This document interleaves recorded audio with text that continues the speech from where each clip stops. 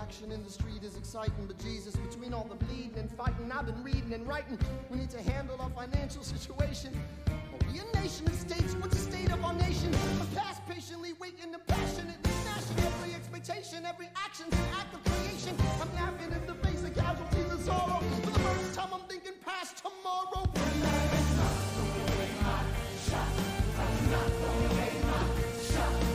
Just like my country, I'm young, stocky, and hungry, and I'm not throwing away my shot. We gon' rise up, time to take a shot. We gon' rise up, time to take a shot. We gon' rise up, it's time to take a shot. Rise up, it's time to take a shot. Rise up, it's time to take a shot. Rise up, take a shot. I'm not throwing away my shot.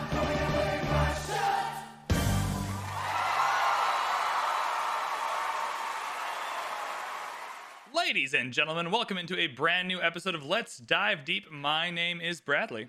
My name is Connor. And today we are going to be continuing our deep dive into the hit Broadway musical and pop culture phenomenon, Hamilton. During today's deep dive, we will be focusing on songs 43 through 45. That's The Election of 1800, Your Obedient Servant, and The Best of Wives and Best of Women. As per usual, we will be taking into account the Disney Plus version of the musical, the soundtrack, and of course, the experience of seeing Hamilton live. So, no matter where or how you've experienced Hamilton, this is the perfect place for you to be. Before we get started, now is a great time to remind everybody that Let's Dive Deep contains adult content, like equal and opposite reactions. I'm an adult and I don't still fully understand how that works, so I'm sure most children don't either. I would recommend that you don't play this podcast in front of children, although in terms of all the podcasts on the universe that shouldn't be played in front of children, this probably isn't the worst one, but it's just a recommendation, you know?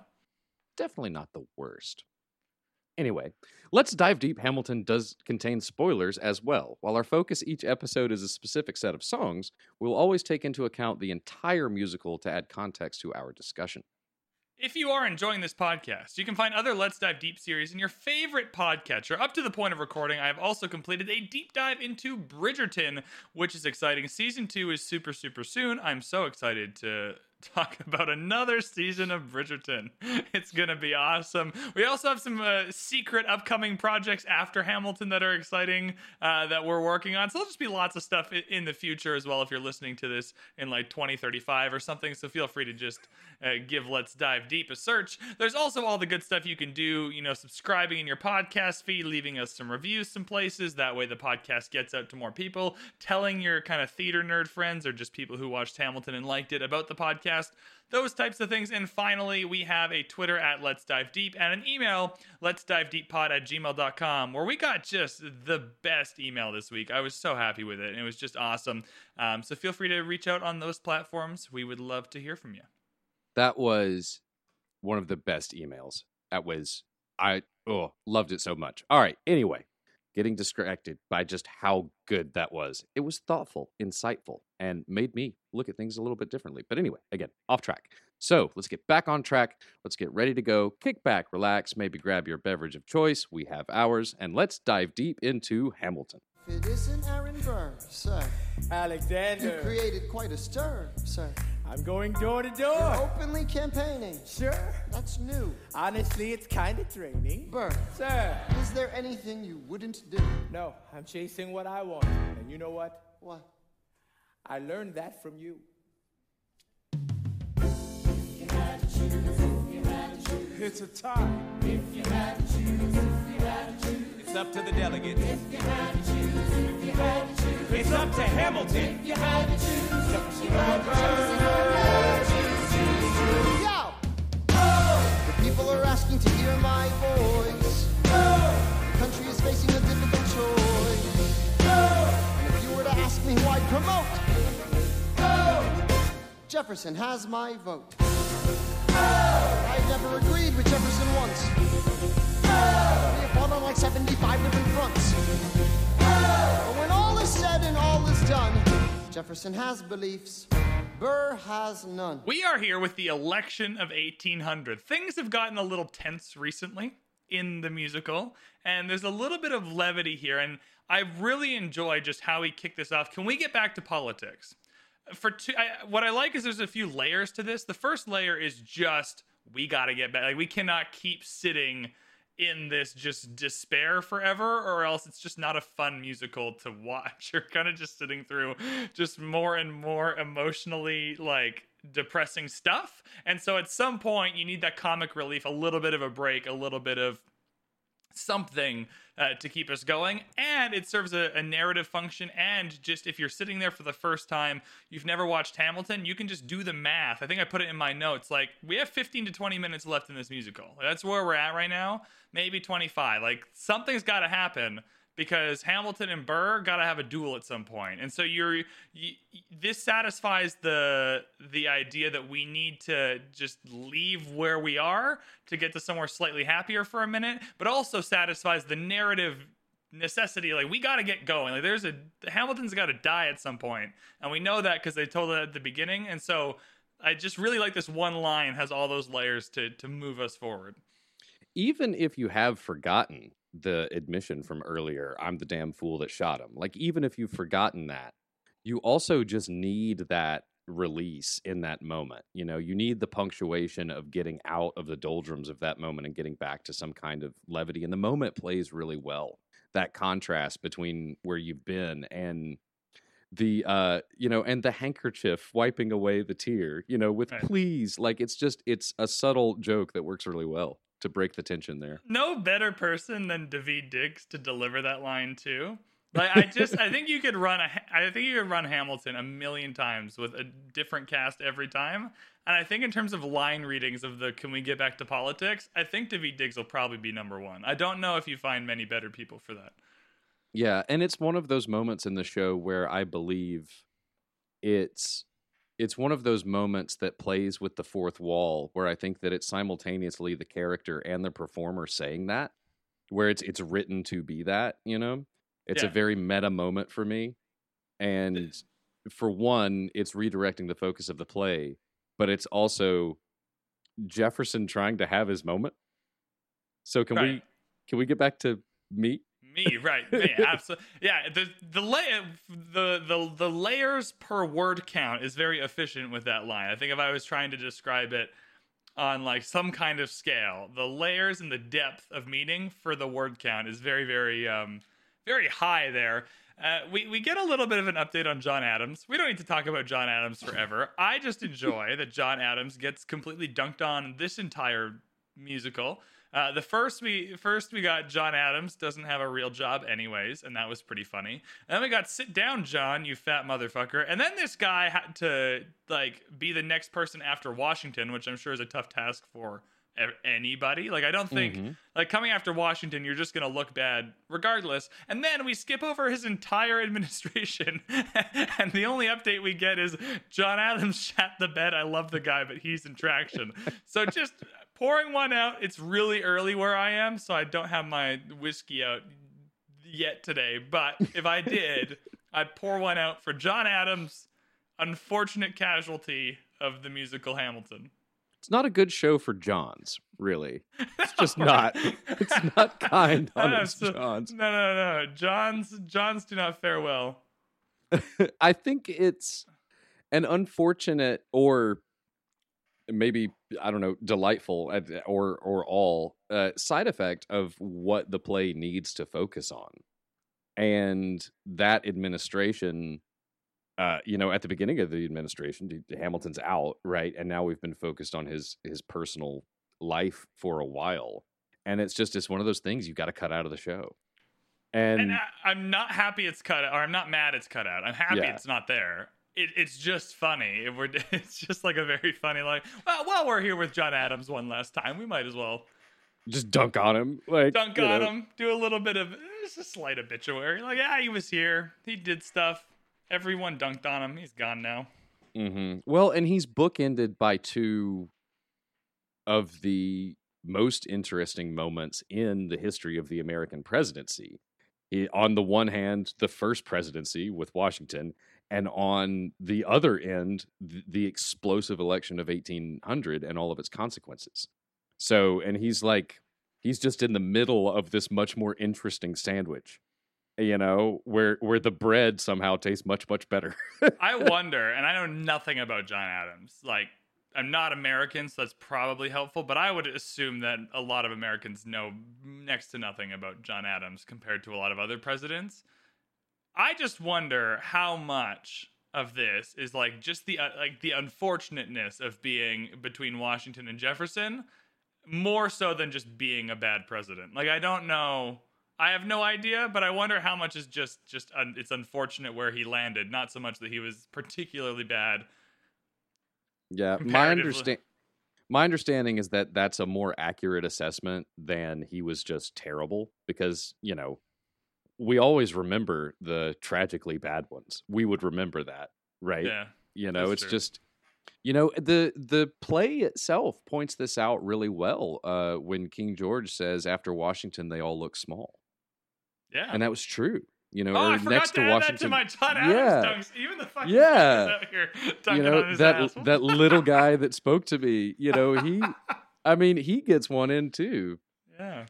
Sorry. Yeah. Okay. Sorry, John. It's been poured out. John Adams shat the bed. He's gone. We at least we covered it. I am enjoying the trend in the notes you've prepared for this section of the questionable logic that goes throughout this entire number. Yeah, so I have the biggest love-hate relationship with this number, or this section of the musical. So in the last section of the musical, I have quite a few actual problems with the writing when it comes to earning the forgiveness of Eliza.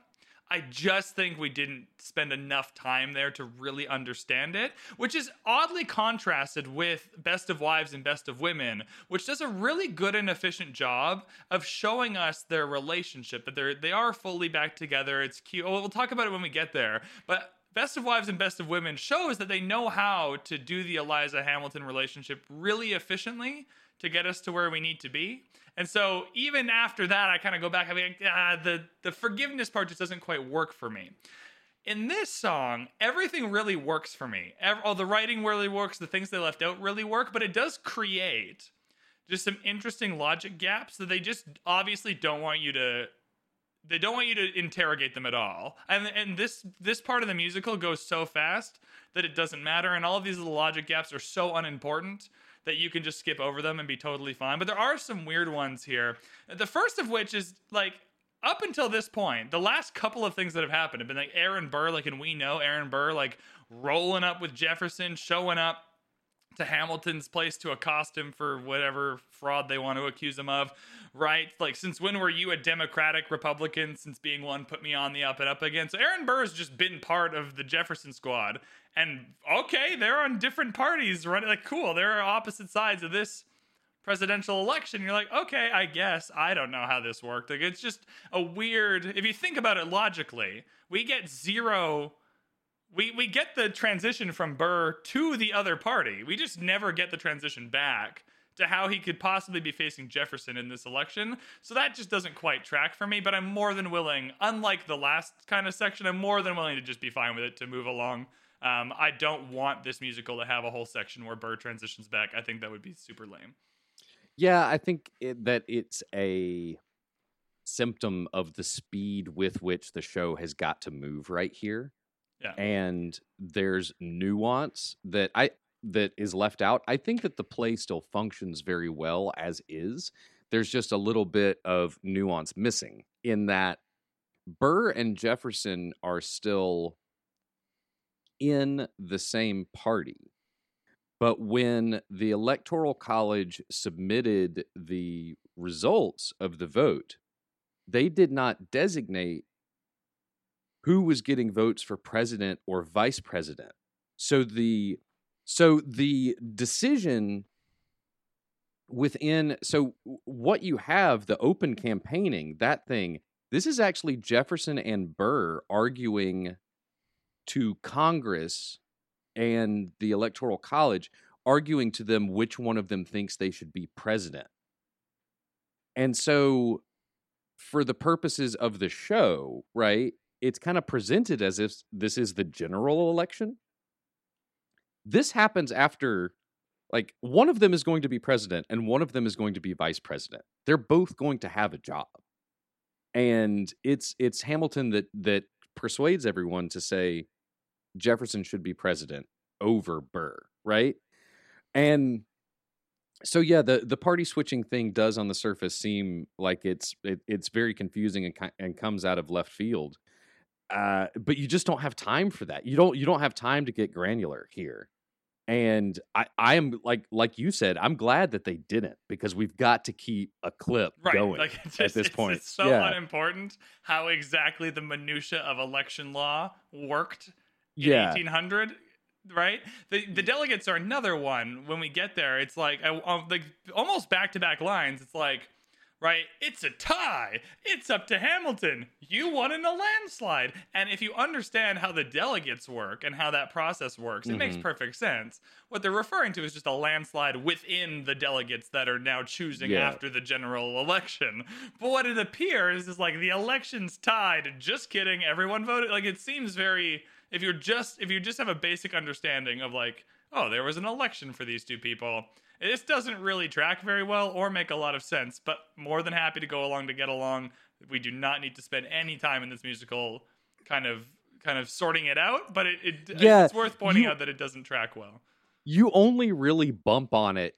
You only really take the time to think about it if you're doing an 1.5-hour episode about it and you have time to think about it. Like, this hadn't even crossed my mind when I saw this for the first time. Like, it just doesn't even, right over the head, doesn't matter. Like, this is not something you're picking up on the first viewing to really like stick with you and ruin the end of this musical for you. Like, you're exactly. Yeah. What's going on here is a really good, I honestly, and maybe it's because we were talking about Star Wars before we pressed record, but it's a bit like in A New Hope, they have the briefing scene for Luke and they're explaining the plan to attack the Death Star. And that's all the info you need. That's all the info that you get. And that's kind of similar to here. If we go into all that minutia, it's a bit like that briefing. They stop and explain how the X-Wing's engines work. And then explain like what attack position is and why the wings go up and, oh, look, it does look like an X, but instead it's here's a briefing scene. Let's get to the landing strip. Let's turn some sirens on and, let's make doughy eyes at Han because he's so pretty, it's like, you got to keep moving. Once we get past that and we just kind of accept the election as presented and you don't think about it much more than that, a pristine job. This musical does have a couple challenges in the sense that there are some bits of it, like elections, like cabinet meetings, that they have to find fun ways of approaching to make them engaging for the audience, right? Because you're contrasting it all with like the Battle of Yorktown, which is even nonstop, which is a lot of exposition. Like, it's approached in a very fun way. So they're trying to find all these fun ways to get from kind of big set piece to big set piece. And elections could be super boring, right? Like, it could be, but instead it's not. I really love the contrast between the candidates here. They're definitely presented as if they're in different parties. Like, they present this as a general election for sure. Yeah. Hercules talking to Jefferson about like how he appears to some of the people in the North, and how like how he appears kind of stuck up and too high class and too out of touch.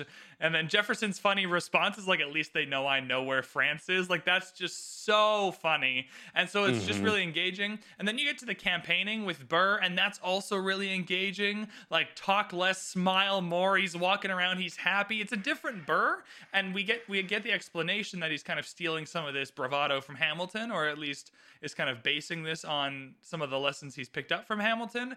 But the contrast between the candidates, it's 1800, ladies, tell your husbands, vote for Burr. Any line that brings me into the time is perfect, right?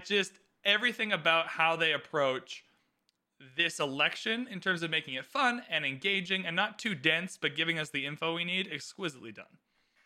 I love that line because of where it puts us in history as well, but I also feel as though that line benefits from what do we have in common? We're reliable with the ladies. That we already know that Burr is a charmer, he's a bit of a tomcat, just like Hamilton is, and using that to his advantage. That's another like really efficient, like top, value over replacement line. It's really it's really good. All right. That would be a fun bonus episode, is value over replacement lines in Hamilton. Because they're probably all subtle lines, like smaller ones. Mm-hmm. That would have the biggest. Anyways, that's a separate thing for. And there's a lot here too, right? I mean, just because of how efficiently they get through all of this time. You used to work on the same staff is a great one too, because Madison says that, and Jefferson knows exactly who he's talking about. Yeah. You know, I mean, it's lean. You want to talk about beer? Yeah. There's a few things here we have to get to. It's a very lean song, but it's very, very dense.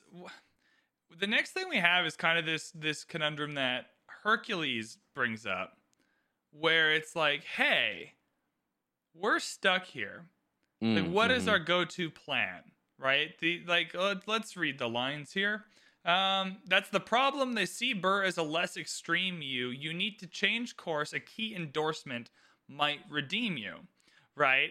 And the way Daveed Diggs acts this is very, very clever, but we're kind of getting to this conceit of maybe Hamilton will come to your defense.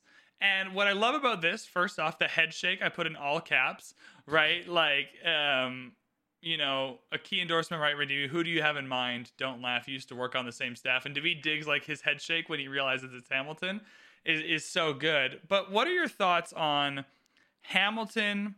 Because in my head, and I put this in the notes later, but watching this for the first time, you're thinking, there's no way Hamilton's going for Burr. After all this, right? Like Hamilton, and after what we've watched with Jefferson and Hamilton, there's no way. So what are your thoughts on just the initial, like, is Hamilton the only option here? Because it does seem a little strange for me for Hercules to go, you know who's going to save us right now? Hamilton. And maybe it's the only person that can, but it's an interesting pick for me for them to go, you know what? Hamilton will be the one that gets us over the line here. My evaluation of the moment and whether it's successful or not, and I have to be, you know, and I'm pretty good at maintaining objectivity, but I have to imagine that my ability to buy the moment and the delivery of it is that I know that it's just what happened, right? So Right.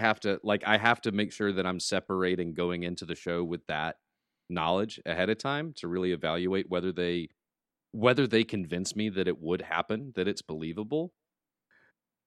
But when I endeavor to put all of that aside, it actually does work for me because of all the moments that we've had of conflict between Hamilton and Burr being about moral fiber, about actual character.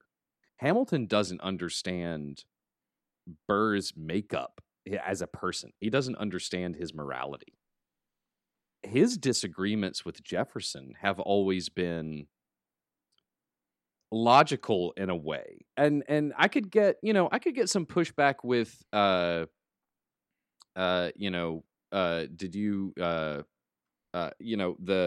we almost died in a trench while you were off getting high with the French. Like he does have some moral pushback to Jefferson, but I take their disagreements as being more professional. And I feel like Hamilton would rather have someone in a position of leadership that he considers an intellectual challenger.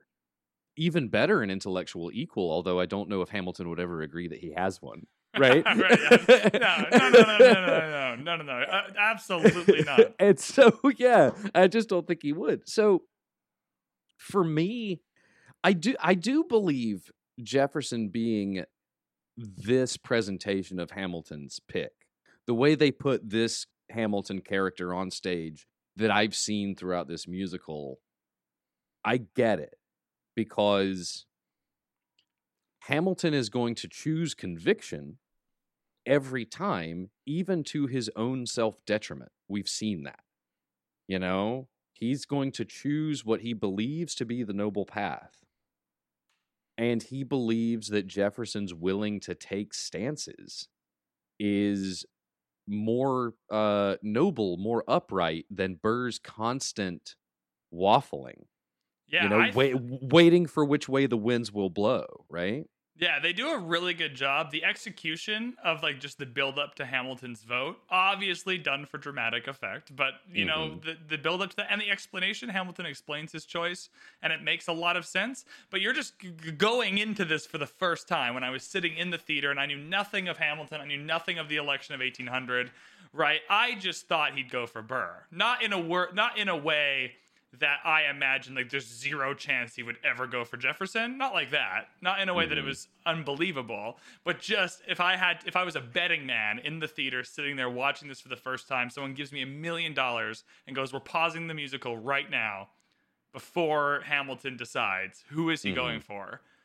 Right? Maybe it's 51-49, maybe it's 60-40. I would have said Burr. And so for me, this works even better because it's a subversion of my expectation in a way that in a way that lands perfectly. So maybe I'm just very specific to this because I didn't know anything about this election. But as someone who didn't, I actually think this moment landed better for me because I didn't already know what was going to happen. So I got the experience of having my expectations subverted in a really fun way, which was just awesome.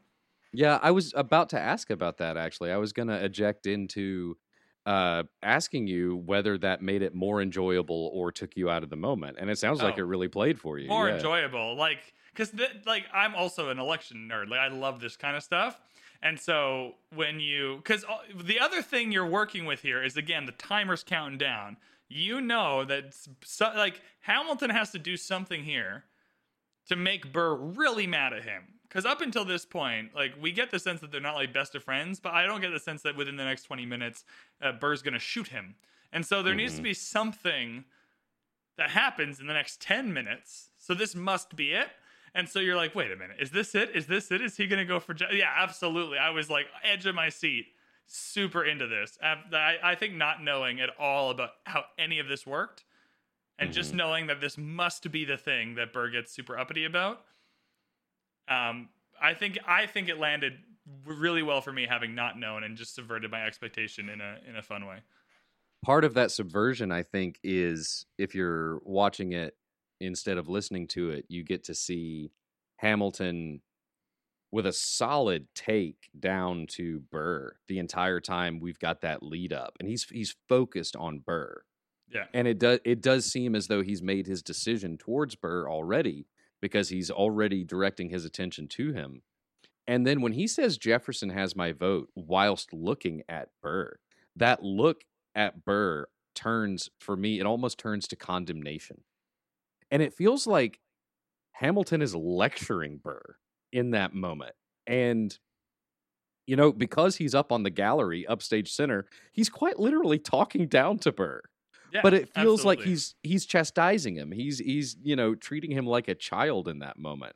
You know, he didn't. Once again, Hamilton didn't need to say all of that shit. He could have stopped with "Jefferson has my vote," but he's Hamilton. I have so, never agreed with Jefferson once. Yeah, you're not. He's not going to use one word when 100 will do.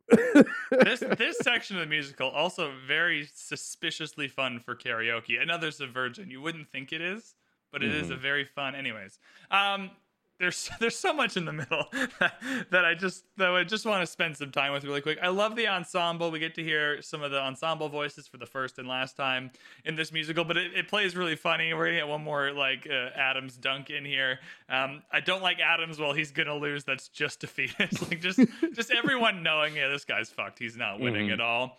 The way the ensemble goes like in love with France is very funny, right? I've heard from a few different theater people that the ensemble usually spend a lot of time, like they only get 1 or 2 lines, and they try and inject, like it's not so much of like you just have to read your lines, like they're trying to get their whole character out in 2 lines. Like they have a backstory for their character, they have a thing they want to portray in those couple of lines. So I think the way the In Love with France is delivered, I just want to give the credit to the ensemble. I think they do a very good job with the limited lines they have of really being a fully fleshed out part of the show, and not just the ensemble covering a few lines while everyone else moves around, which is awesome. And then I like the little bit of celebrity where we're so far we have Hamilton as a celebrity that we know is the celebrity, and the Mariah Reynolds thing kind of dives into that a little bit slightly, but you don't really get this this kind of modern day style of celebrity until this part here, right? I like that Aaron Burr, I can't believe we're here with him. He seems approachable, like you could have a beer with him. I love that this is like Burr, because we only see Burr like either through what he's trying to say, like I want to be in the room where it happens and all that, or through how the other characters feel about him. But getting this chance before Burr shoots Hamilton to see how like normal people like who are voting in an election, right, feel about him is a very nice different perspective shift that I enjoy. And the ensemble with these like 4 lines, kill it. Absolutely kill it. I want to circle back to one of those couplets real quick because there is a duality here that I appreciate. First of all, the I can't believe we're here with him implies that he's often not easy to get access to.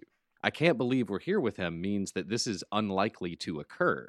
It means I'm surprised that we're actually breathing the same air. The next line is he seems approachable, like I could get a beer with him. And now he's just everyman. So in these, to different people, he's either a celebrity or he's a commoner. And this right here, I love it because to me, it evokes the duality of Burr, the shiftiness, how he is trying to be everything to everyone. And this is just another reason why Hamilton will not choose him. Oh, who is that senator from New York that gives me Burr vibes? Gillibrand. I feel like it's a very New York thing. Gillibrand is another person who successfully pulls off the flip-flop. Not everyone successfully pulls it off, but I can't remember her first. Kirsten Gillibrand, I think. I think she's one of those politicians that successfully pulls off the flip-flop every once in a while. Yeah. Anyway, sorry. That's just everything to everyone. I'm just naming things I know about New York. That's all I'm doing here.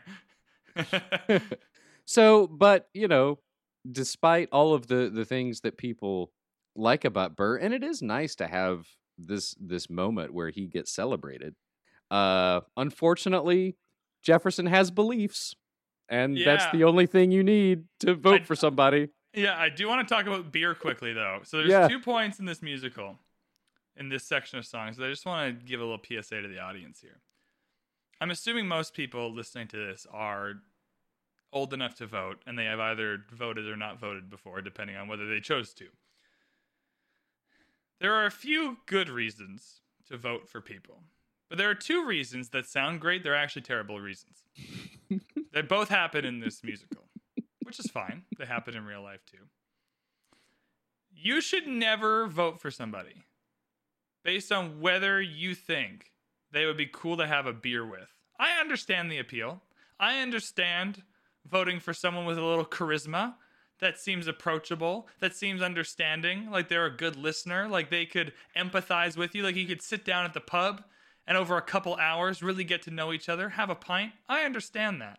In terms of governing an entire fucking country, in terms of qualifications for that job and the ability to do that job well, seeming like you could have a beer with people is so far down the list of qualifications that it really shouldn't be that much of a consideration. So I just caution people that if you don't know who to vote for, and you're stuck between a couple of different people, and you go, that guy seems like I have a beer with him, that need not be your deciding factor. It can be a factor, but it should probably not be the first priority. And I hear that a lot. We just had a federal election in Canada, and it's shocking how many people don't think about voting past, you know what, I like that guy. He seems approachable, right? He seems down to earth. Let's vote for him. Being down to earth does not help you govern a country. It might be a factor. There are a lot of down to earth people that would be shit at running a country, and a lot of not down to earth people that would do a much better job. So I just want to say, think about it a little bit past the beer part. There's more to it than that. That's all. That's my PSA.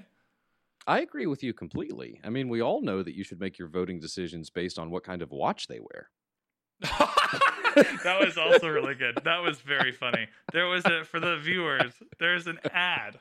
There was an ad in Canada in our federal election that had, it was an ad for the Conservative Party. And it was a very funny ad because it had Aaron O'Toole, who was the Conservative leader, and he was wearing an Apple Watch, which is like $500 or $600. And they had the other leaders, Justin Trudeau and Jagmeet Singh from the other main parties, wearing their kind of fancy Rolexes or whatever. And the whole conceit of the ad was you should vote for Aaron O'Toole because he is like us and wears normal watches, and they are the elite that wear their fancy watches. Again, much like the beer thing, please do not vote for anyone based on what watch they wear.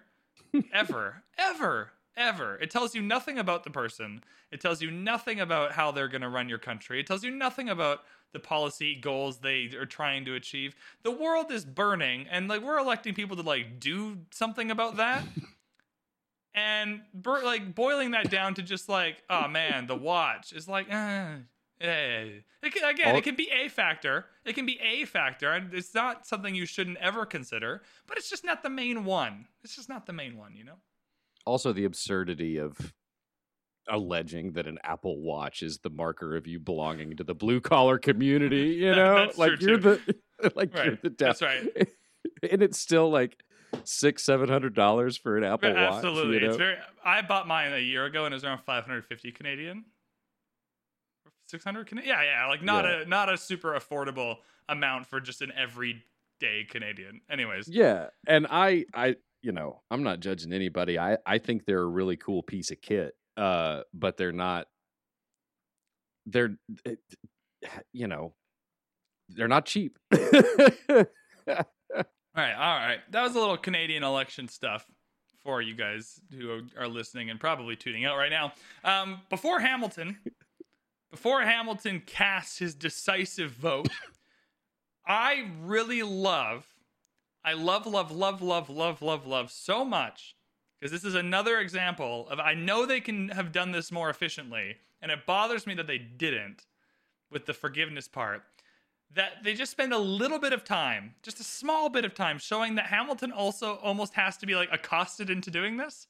Like all of his party supporters have to like go uptown and find him, and how Hamilton, he's kind of found peace with being uptown, right? Like, Eliza, do you like it uptown? It's quiet uptown comes like right at the end of that song, and they've kind of settled in, and he's out of politics. And even Jefferson's like, poor Alexander Hamilton, he is missing in action. Like, he's kind of resigned to it. He's off. He's doing his thing, right? And the fact that they have to go and like find him and bring him back, like, come on, you're coming back, like, and then he's even trying, it's quiet uptown, like, leave me alone, like, I don't want, right? It's a small bit of time, but it's efficient storytelling, and I know they know how to do this really well, and this is done really well. And I just like how they don't have him just show back up. They just show some other people in his party, some random ensemble people, to go and like bring him back for this moment. I think says a lot, even though it's just such a small thing. Yeah, it is efficient, but you get the feeling that Hamilton is very happy and has taken up knitting or something. He's done, you know? I can't imagine him. Right. I think Alexander Hamilton missed out on the part of life, like in this, where he could have just been an author. Like, he could have had a whole, like, for two things. He could have just had a book deal. Right, like, he would have made bajillions for a book deal in 2021. But also, he probably could have just wrote actual, like, fiction novels. Yeah. Or poetry. Yeah. He wrote, you know, beautiful poems, you know. Or he could have just ran the bank that he started. Whatever happened with, like, you know. He could have got a job at a think tank. I think he missed the most prosperous kind of post-election. He's just uptown knitting. I think he missed his... He was born in the wrong time, Alexander Hamilton. He would have had a very lucrative career post-politics in 2021. Yeah, he could have run a very highly influential political action committee. Yeah, can you imagine like his Twitter account? Can you imagine Hamilton's Twitter account? No tweets. Only threads. Like, it would just be only threads. Yeah. Only threads. Yeah. Hamilton would get a Twitter, but after they changed the character... after they expanded the character limit, yeah. Right, absolutely. Anyways, so he has to go be accosted into voting a little bit. Not that he wouldn't have anyway and all that, but like I like that people have to go get him and bring him back for this. I also like that like within the party they're just setting the stakes for the audience. Like, Jefferson or Burr, we know it's lose-lose. Jefferson or Burr, but if you had to choose, kind of priming us for like, this isn't a good choice for Hamilton, but he has to make one. I think sets the stakes in a really fun, quick, easy way for the vote that's about to come up. And it really shows us that he is the one to decide. By including the ensemble, by including the voices of the people, by hearing Hamilton agree that he understands what's going on. the people need to hear my voice. It confirms, yes, he has been crowned with the responsibility of choosing. He will not be president, but he's the president maker now. Yeah, he's the kingmaker. Mm-hmm. He is indeed. Like, not at the right hand of the father anymore, but still very much occupying that kind of like social role in kind of making like the Tywin Lannister of sorts. We're like, you're not the king. Hey, yeah. Semantics, you know.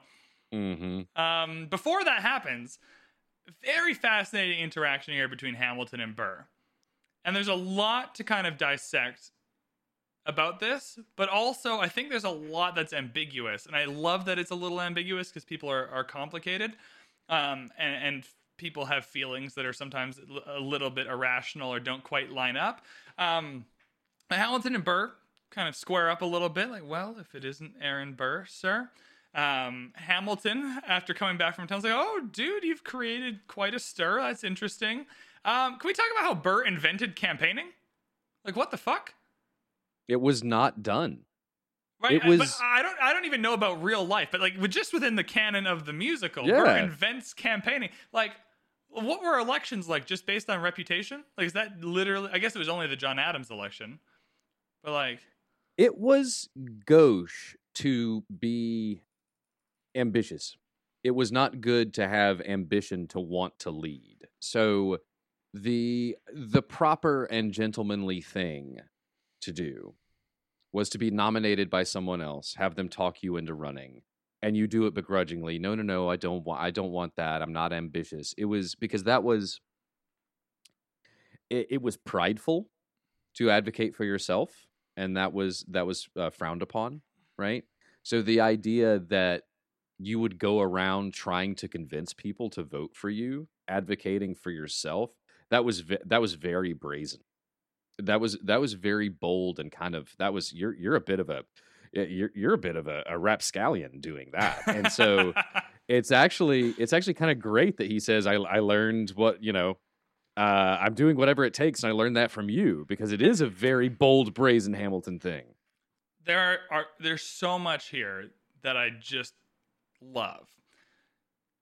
Hey, I don't live near a train station. I just heard a fucking train. Can you just calm down? Sorry, audience. There's a train apparently approaching my neighborhood on tracks that I'm not sure I know where they exist. Anyways, well, you better hope that it's still on tracks. Right? Yeah. I hope so. I'm gonna have a train barreling through my house. I don't know if you probably can't hear it with the noise gate, but it's very loud. Hamilton and Burr, a little bit of a confrontation here. Not really though, but a little bit of a confrontation. And he asks, is there anything you wouldn't do? And then Burr says, oh, I want to get it exactly. No, I'm chasing what I want. And you know what? I learned that from you. Again, we have this relationship where if they just calmed the fuck down, they could learn so much from each other, they would make each other better. But they're like determined to just have this grudge against each other that spirals into Hamilton being killed later, right? But I do find it a little bit strange that Hamilton is so kind of antagonistic towards this approach, considering earlier what he pulled from Burr, again, a person that he finds immoral or whatever, or a person that he finds lacks character or a backbone or opinions or all of these types of things. When it was suitable to Hamilton, right, Hamilton pulled the talk less, smile more mantra to get what he wanted. So it is a little bit strange for me for Hamilton to be so kind of against this approach from Burr. And I understood it when it was the Senate seat because his father-in-law was in that Senate seat. So it's hard to disassociate. But for this, I'm surprised Hamilton doesn't go, you know what? Well played. Like maybe even if I don't vote for you, I'm probably still picking Jefferson, but like, you know what? Fair play. Interesting approach. Well, like, I'm surprised Hamilton doesn't find it almost endearing, because this is definitely what he would do. It makes it, in my opinion, a little bit just even more so tragically poetic that they can never truly get in sync. And, later we will get my best friend, my enemy. Like, they do have he claims that they, or my first friend, my enemy. I was gonna say whichever it's it is, first friend because I know first you friend, don't yeah. like that line, and I really like that line, and I'm excited for when we get to it. And I don't, but that's what he believes in that Yeah. moment, right? And so it wasn't his first friend, fucking wasn't. But anyway, but that's what he in that moment he anyway later. It is unfortunate. This is another indication of the inevitable sadness of their time together, right? Because it's just they can't sync up. They won't. They will not fall in line with each other. And to your point, you have to wonder, would Hamilton have approved if it was someone other than Burr doing it? Is he just shitting on Burr? Yes. You know? That's Like- my headcanon is absolutely. Yeah. Because this feels very this feels very Hamilton to me, and Hamilton also is not a dumb person. Like he understands how this works, right? Mhm. Because he did the same thing in reverse earlier in this musical, right? So he understands how this works. But also, I find it doubly strange because Hamilton keeps trying to get Burr to be like this, Mhm. right? Like when they're trying to figure out the Constitution, he's trying to get Burr to be more like him. Right, and so he's a little bit grumpy the whole musical because Burr's not like him. So now that Burr is more like him and doing something that he pulled from the Hamilton playbook of being Hamilton, Hamilton's like, nah, I actually hate that. That's not fun. And it's like, okay, and I don't think it doesn't work. I think it works wonderfully. I just find it's just a little surprising to me that Hamilton Yeah. chooses the other path instead of the, you know what, fair play. For sure. Although I do wonder if maybe Hamilton's preference is that you wouldn't be doing it openly door to door, right? Because with the Federalist Papers, they were published under a pseudonym, and Hamilton was not claiming public credit. And it may be maybe what we learn here is that the boldness of going door to door and asking for votes, maybe that's even beyond what Hamilton would do. Because sure, he's vocal, right? But he, Hamilton has usually used the power of his pen to get influence, to get what he needs, right? And so maybe the Hamilton playbook happens on paper. It doesn't happen openly campaigning door to door. It feels very Hamilton to me, though. I agree with you. I'm just trying to what is Yeah. what's the psychology? What's the decision they made in the rehearsal hall for why this version of Hamilton makes the call to not approve of Burr here? I think it does make sense. I think people do this all Yeah, the time it in real plays. life where it's like, I'm allowed to do something, but you're not allowed to do that same thing. Right. Right. I think that's just a thing people do all the time. So I'm not, again, it doesn't not work for me. I think it works wonderfully. Mhm. I just do find it slightly surprising that Hamilton didn't, in real life or in the musical, take the kind of opposite approach and go, hey, you know what? I'm not going to vote for him. But Yeah, I just don't think there's not a world where Burr makes Hamilton happy. It just doesn't exist. I think I think there's a determination to just not quite connect, to not quite make it work. Which, you know what, ends up being more unfortunate for Ham. Actually, maybe the lesson of the musical is that it was more unfortunate for Burr. That's the conversation for the end of the musical. But I think maybe one of the lessons of the musical is that it actually was worse for Burr than Hamilton at the end of the whole thing. Well, I have copious thoughts, but I think I should save them yeah. for the opportune moment. It's time for Hamilton to vote. The staging of this could not be more clear. Burr on one side of the stage, Jefferson on the other, people in the middle, Hamilton right up top, in charge with this vote. He does a little bit of explaining. People are asking to hear my voice. The country is facing a difficult choice.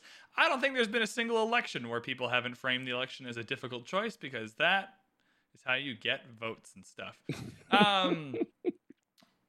Love the line. If you were to ask me who I'd promote, wait for it. Jefferson has my vote. The whole build up to the line, like we're climbing, we're pausing, and then the hammer drops and it's for Jefferson. And like I said, this was very surprising to me from a narrative standpoint, or just from a logical standpoint, because I thought You know, when all is said and all is done, I thought he would have gone for Burr. Narratively, it makes perfect sense because we got 10 minutes to get to where Hamilton's being murdered by Burr, so something's got to happen here.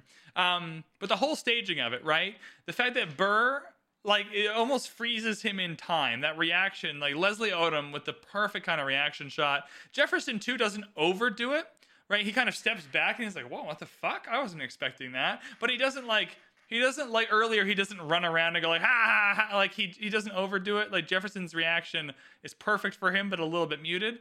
But Burr, same look, doesn't divert from where he's looking. He's looking up into the fucking light system somewhere. Like, he's looking into the solar system somewhere, right? And he looks all hopeful. And then once that comes in, like, the perfect facial acting to go from hopeful to just understanding that that's it. That's the nail in the coffin, right? But without actually diverting his gaze or moving or anything, just very nice work here to really portray all of the feelings and emotions without a lot of fanfare on stage. Yeah, Odom's transformation in that moment when the hammer drops is really something else, because the expression on his face before, when he's looking out, you can see on his face, he is seeing President Aaron Burr in lights in the sky. Like, he's seeing it, you know, and then he's just immediately crestfallen. He's just destroyed. Yeah. And it's great moment of performance. Great performance, very subtle. Some of the hardest stuff to perform is that, and it's just incredibly well done. It sucks that when you watch it live, depending on your seats, you actually don't get that. Right? Like, I don't I was far enough in the back in the cheap seats to not really get the full emotionality of that moment. But hey, you know what? That's okay. So while all that's happening, while Burr is kind of descending into despair from just hope, and while Jefferson's kind of understanding that he's now going to win, Hamilton explains himself, which is hilarious. I have never agreed with Jefferson once. That's a bad start for someone you're going to make president. But anyways, we have fought on like 75 different fronts. But when all is said and all is done, Jefferson has beliefs, Burr has none. Now, for Hamilton, this works, I think. Right? Like, it works for me that he ends up choosing Jefferson for this reason. But we're about to start episode 2 of Bradley's caution when voting for people. There are people, a lot of people, that have a lot of beliefs out there. And those people with lots of their beliefs will try and assume positions of power. There's a lot of people with bad beliefs, though, that are not preferable to people with no beliefs. Someone very famous, you might know, Hitler had lots of beliefs. Lots of them, and they were very bad. Right? And so I would caution people that purely on the basis of one person having concrete beliefs and the other being a little wishy-washy, not a good reason to vote for them. Now, in this case, it's fine because we understand the spectrum we're playing within. But just in general, just be cautious. Some of the worst people ever were very bad specifically because they had strong beliefs. Just a caution. Anyways, Hamilton makes his pick. Jefferson is going to be the president. And the reasoning, he has beliefs. Thoughts? It calls to mind one of the drier but funnier jokes from The Big Lebowski. Say what you want about the tenets of National Socialism, at least it's an ethos. You know, and that's Right. kind of where Hamilton is falling down here. My thoughts are, I do agree with you, but it's also just exactly what Hamilton would do. Like, Jefferson is a man of conviction, and therefore Hamilton has to choose him. Hamilton will choose conviction every time. It's fascinating. It's fascinating because we had the cabinet battles, we had we had the Reynolds pamphlet stuff. Like, we had all that, right? Where Jefferson was easily the more outwardly antagonistic person towards him, right? Like, he has a beef with Burr, but his beef with Jefferson was worse, or at least more kind of, even that moment when he thinks Jefferson is resigned. He's like, I'm going to go to the press. We'll see what I can do to him. Right. And to go from all the way over there to picking him purely because he has conviction. It is what Hamilton would do. I'm not sure I'd track. I'm not sure I would have done that. I think I would have gone for Burr here. I think he believes that Jefferson is the better pick for the nation, that Hamilton feels partly responsible for. Hamilton absolutely gives him credit for establishing this nation that we still get to build. He considers himself a caretaker of the young America, right? And even if Jefferson is worse to him than Burr is, he believes that Jefferson is better for America than Burr would be. Sure. Yeah.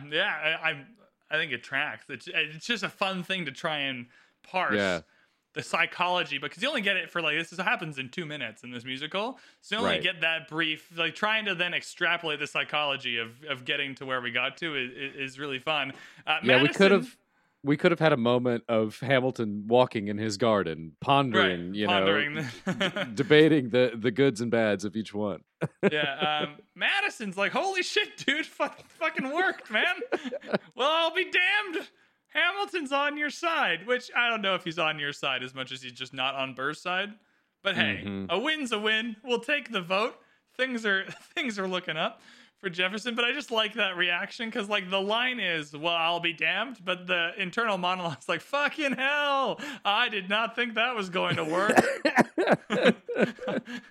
Holy shit. It's like having a really bad plan, but because it worked out, does that make it a good plan?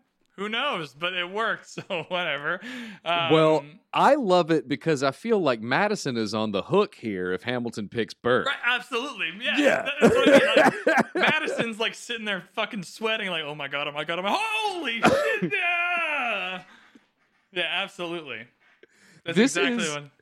That line says so much to me that I've just headcanoned a whole, like, Burr or Madison just sitting there, like, freaking out, like, holy shit, this was my idea. Is this gonna work? Yeah, Madison is the guy who is, like, convincing the head coach to put special teams in to fake a punt. And it's like, it's gonna work. I promise. It's gonna work. Yeah, this Hail Mary, it's a standard play, high success rate. We've got this. Exactly, yeah. Now, I find this next bit of musical theater to be the most interesting part of this entire musical. And I will stand by. I will stand by. All right. The most, like, just interesting choice was made here. Right? Whether it tracks with real life or not, I have no idea. But the next 30 seconds after this moment is just... I never stop thinking about it when I watch this musical again and again. Because it works for me perfectly, but I have no idea why that is. Burr, fairly enthusiastically, like the choice to have Burr, fairly enthusiastically walk over to Jefferson and be like, howdy, what's up, dude? I'm going to be your vice president. This is going to be sick. You know what? Fair play. You won. Like, the choice to have him have a moment where he's not even that mad about the whole situation, or at least he doesn't appear to be, right? Where he appears actually to be pretty okay. Like, the vice president's a come up, right? You can turn that into a presidency later on, right? Like, it's not the worst situation to land yourself in. So he goes over to Jefferson. He's like, hey, I'm looking forward to our partnership. This is going to be fun. And then Jefferson, like, laughs in his face, rather disrespectful, quite outwardly rude. Like, not only or is this not going to be a relationship, I'm actually going to change the rules so this never happens again. That's how much I don't want you to be my vice president. But it almost plays like it's Jefferson's reaction to Burr that makes Burr then mad at Hamilton. It doesn't feel like there's a direct... And to me, there's just a direct link. You wanted to be president. Hamilton fucked with you, and now you're not the president, and that's why you're mad. But they choose to intersect this middle... They choose to throw this middle point in here for just a moment where Burr doesn't actually seem mad or angry or frustrated at all. And I just find it to be a fascinating choice. And I've never been able to dial in exactly how I feel about it, but you could have skipped this. You could have just not... If you just took this out of the musical, I think it works just as well. It's a choice to leave it in, right? Like, we don't need to know about when exactly the vice president rule changed to be the... Right? Like, we don't need this moment of Jefferson being antagonistic towards Burr. If you had just played it as if, oh, Burr lost, Jefferson's the president, and so he's mad at Hamilton, I would have believed it as well. So I just find this choice put this moment in here, fascinating, because it's not necessary, which means it's there for a reason. And trying to figure out exactly what that reason is, I find it to be the most interesting choice out of all the choices in quotations made for dramatic effect to make this a musical instead of like a boring history lesson. This choice is the most interesting to me because I have a hard time. That is a specific niche moment that's your most interesting in the whole show. Like, it's fascinating to me. Yeah. Anyway, I'm so sorry I cut you off. No, I just can't figure it out. I just can't. Yeah, it just always leaves me something to ponder.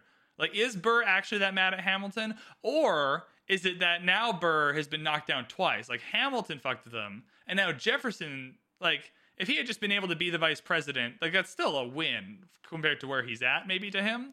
Or he's still climbing. He gets to be in more rooms where things happen. Right?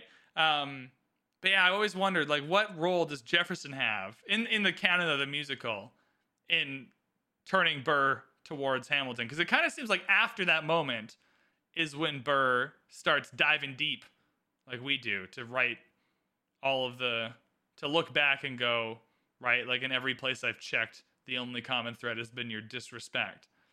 So I'm just wondering what the correlation, I don't know. I don't know what I'm trying to say other than I really like this choice. I haven't quite landed on how I feel about it after all this time, but it's a choice. Those are all intriguing thoughts. I believe that this moment is put here partly to satisfy the complexity of the character that is Burr, because I mean he very much is, right? So we get to double down on being defeated, like you're saying, once by Hamilton, then by Jefferson. I think that he is immediately angry and immediately sad, and he's putting up a front when he goes to Jefferson.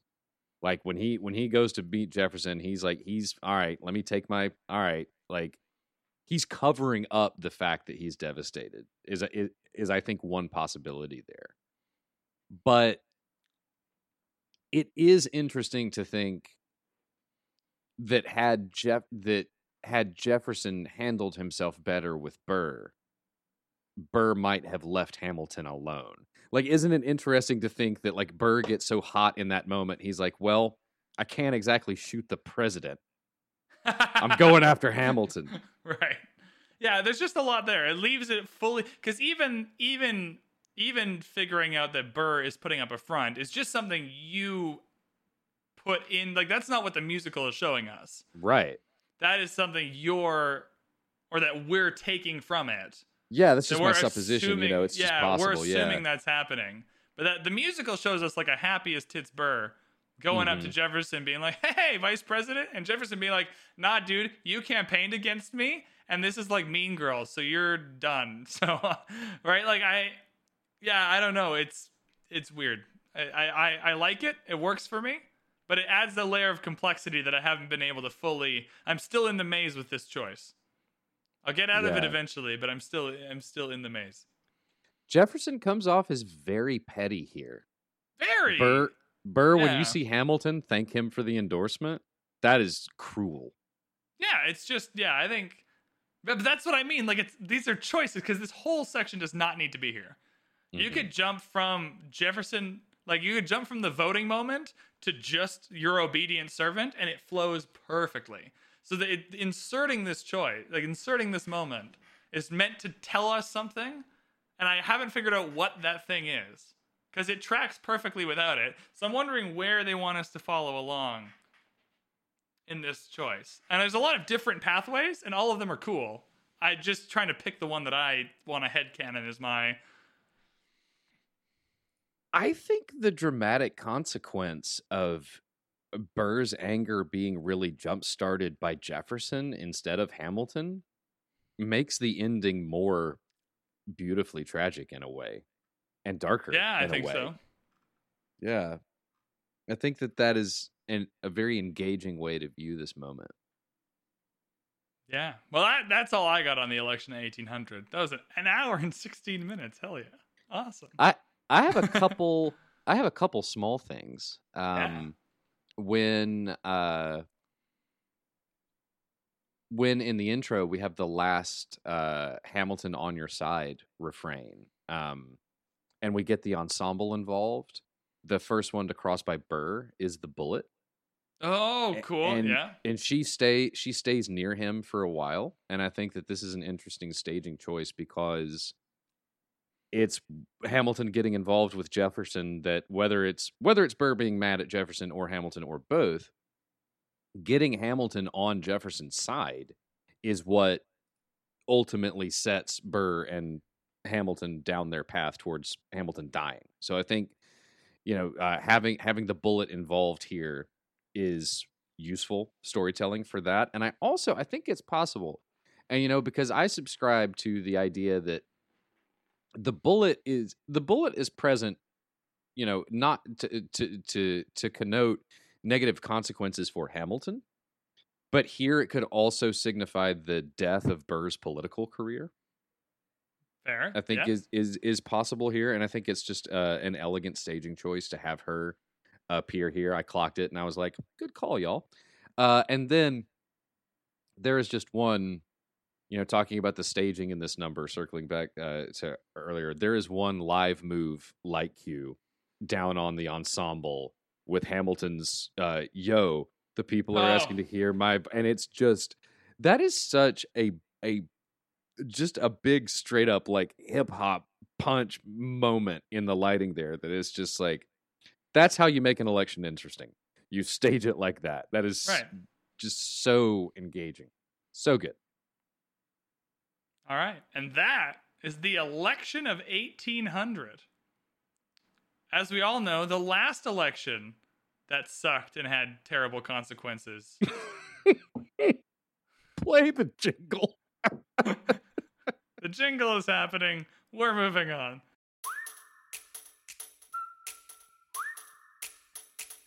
If you are enjoying this deep dive, be sure to check out the Let's Dive Deep Facebook group and also our Let's Dive Deep Patreon page. With Connor and I both committing to more Let's Dive Deep projects, including Let's Dive Deep Harry Potter, which will be hitting your feeds in December, we wanted to create a place for the whole Let's Dive Deep community to hang out regardless of which deep dive you are listening to. The Facebook group should be a fun place for all of us to talk about the podcast, other pop culture things we're excited about, and well, anything else really. To have access to the Facebook group, all you gotta do is head to facebook.com/groups/Let's Dive Deep. There will be a question that says, "I solemnly swear that I am up to no," and all you have to type in is "good," and that will give you access to the Facebook group. And once you're in there, you're free to chat with me, with Connor, with everybody else in the Let's Dive Deep community that's over there, and it should be an awesome time. Over on our Patreon page, which is separate from our Facebook group, we have set up some behind-the-scenes early access and bonus content for listeners who are enjoying the deep dives and would like to support the podcast directly. Starting at around $3 per month, roughly a cup of coffee, you will receive early access to all of our podcasts, and from there we have other tiers set up if you would like to see our show notes for each episode, which are very, very funny, be credited as a producer on the show, and unlock bonus podcast shorts, which will be starting with Let's Dive Deep Harry Potter. The Patreon link can also be found in the show notes, or you can head to patreon.com/Let's Dive Deep to check everything out and see if that's for you. If neither the Facebook group or the Patreon page are for you, just thank you so much for being here, listening to the podcast, and just enjoying the deep dives. We really, really appreciate taking your time, 2 to 3 hours per episode to do that. The Facebook page and the Patreon page are just there for people who are extra enjoying them and want to be part of the broader Let's Dive Deep community. Otherwise, though, I think it's time for us to head back into our Hamilton deep dive. We are back with Your Obedient Servant. This song, so I have a fun relationship with this song because before I ever watched Hamilton live, I read the Outlander novels, which you listening to this may or may not have read. I'm not in the demographic that normally reads the Outlander novels, but they are very good novels and more people should read them, and people should stop gatekeeping them as like for 45-year-old women because they're fantastic novels if you just broaden your mind a little bit. Every time I tell someone I've read Outlander, they're like, what? Those are for moms. No, they're good books. Anyways, I've also watched the show, Outlander, both of which were my first introduction to the idea that people genuinely used to sign all of their correspondence with Your Obedient Servant, which I think is awesome. I think in real life, like at the end of my emails, I'll put like yours truly, best, sincerely. I think we should duels and your obedient servant should come back. It was my two things that I want to pull from Hamilton into 2021 because this shit is hilarious and they use this to maximum effect. It is almost like they understand how ridiculous it sounds to an audience in 2021 to actually correspond with people, even people you despise as your obedient servant. So they take that and they go, this is inherently really funny to the audience that's going to watch this musical. How do we make it even funnier? And to have Burr and Hamilton like both at their desk, like, oh, I hate you, your obedient servant. A.Ham, and they even like make the A.Burr and the A.Ham like fun, like it climbs up like A.Burr, do do do do do do do, like it's all like grumpy and mad, and oh we're gonna shoot each other, and then it's like your obedient servant, like they're not that's not true. That is not true. And so I find the whole conceit of this song to be hilarious. Also, you should read the Outlander novels if you're listening to this podcast. It's the juxtaposition that makes it so good. It's all of this vitriol and then that propriety.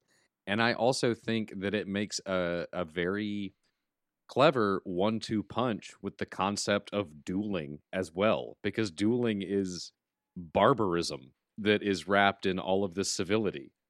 You know, the parallelism here is nice. And you know, the way they incorporate this levity and this joy in the choreography as well, with the letters and obedient servants, it's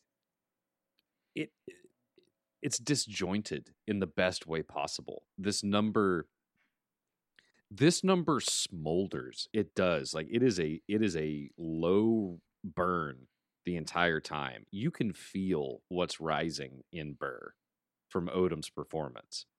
And then you have that arpeggio. Do do do do do. It's the combination is striking. It really is. Yeah, the music at the beginning of this number is incredible. It feels like you're entering like a final boss dungeon. Like honestly, you're like, Burr is about to turn into Bowser. Like you can just get like just the music before Burr even starts talking is palpably angry. Like just aggressively, like it hits the tone and the emotion perfectly. And Burr adds a line.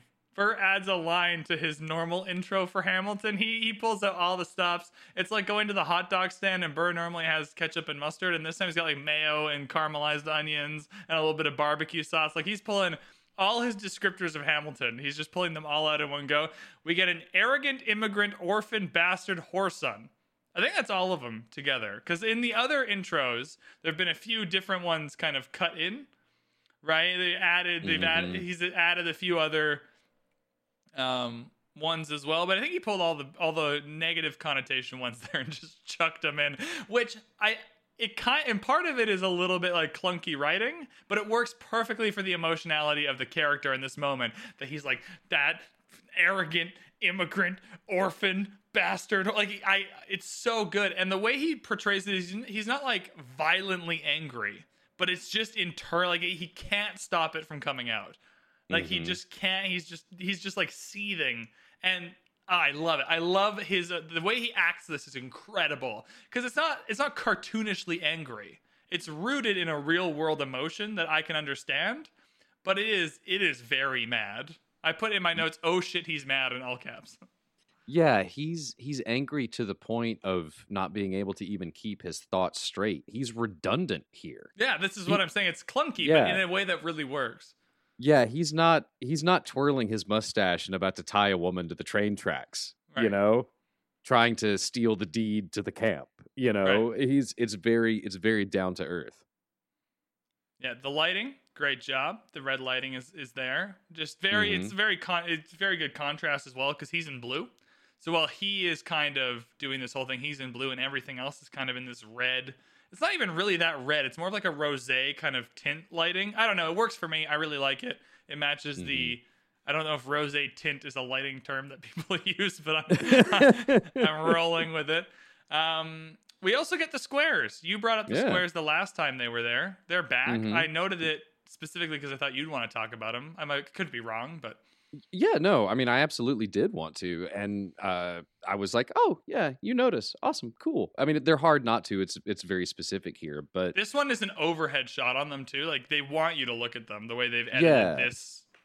yeah, is definitely a choice for the Disney Plus version to go to the grid cam and look down so that you can see what Binkley's doing on the floor. And I'm always a fan of consistency in design, and because we have the musical motif from Room Where It Happens reprised here, it's wise to have the room of lighting on the floor as well. You know, this is,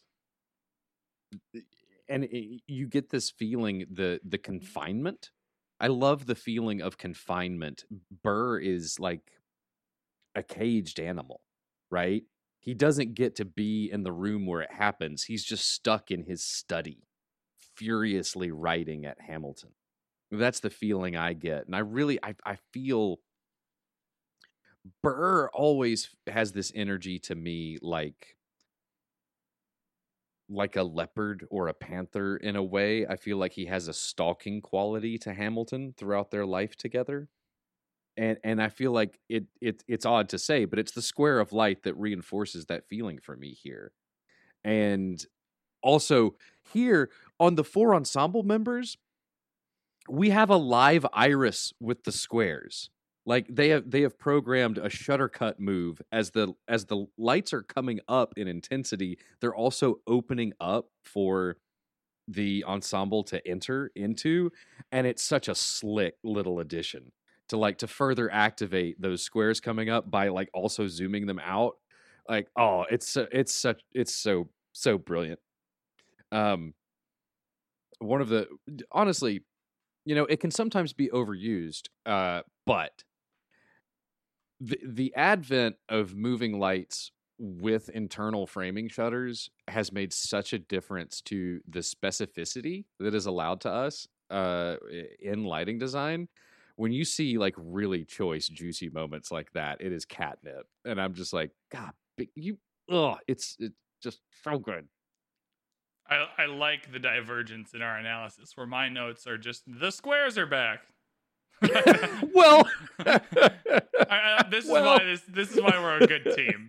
I think it works out well. Also, absolutely, kinda, it's just like the difference in analysis is me is like, ooh, the squares are back. What does that mean? That's the point. I mean, like, the advent of this specific lighting thing is amazing. Well, you know, it's it all for me. It's very much part of the holistic part of enjoying the show. Absolutely.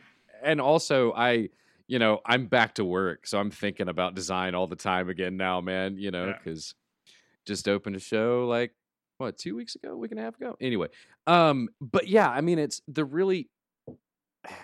just a really simple thing to bring the squares back, but it means a lot about the storytelling conventions that they're using.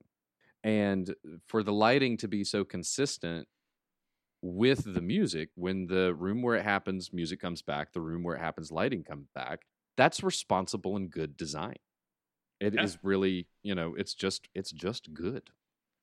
There we are. So after Burr has gone through his list of names, list of descriptors for Hamilton there, he lays down not that we didn't know what it was, but he kind of verbalizes to confirm what his specific problem is. How does Hamilton, an arrogant, immigrant, orphan, bastard, whoreson, somehow endorse... Also, the rhyming here is very clever. It's very Eminem-esque, where it doesn't quite rhyme properly, but it sounds like it does, so it's awesome. Somehow endorse Thomas Jefferson, his enemy, a man he's despised since the beginning, just to keep me from winning.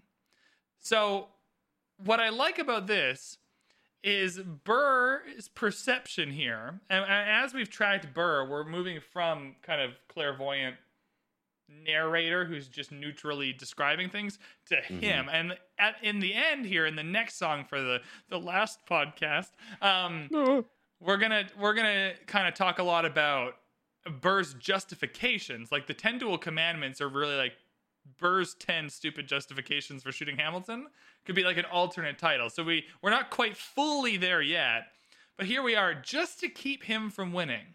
It's a very selfish way of looking at that. Because Hamilton's stance, at least is the one he said in this show, isn't that to keep Burr from winning. It was just to keep the person without the moral, or without the code, right? He likes a man with a code.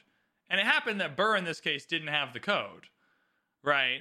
But a man's got to have a code. Yeah, at least Hamilton kind of pretends like it could have been anyone, right? Like Jefferson has beliefs, Burr has none. But if another person also didn't have beliefs, I'd still go for Jefferson, right? But Burr is like, just to keep me from, he hates me. It's me. I lost because of Hamilton. And I like, because that's how angry, when people are angry, that's how people get. And I just like that choice. But it's not really what happened. It's close to what happened, but it's not really what Hamilton said. What Hamilton is about to say is I get how they got to the duel. But up until this point, that's not really what Hamilton said. No, it wasn't. I completely agree with you. I don't have any contradictions. Yeah. It's right there on the page. Yeah. Burr's talking about the room where it happens. You've kept me from the room where it happens for the last time. So Burr's got a duel on his brain. Before this correspondence happened, Burr's going for the duel. I think we're ending up at the duel regardless of how this goes. The letters are just a formality at this point.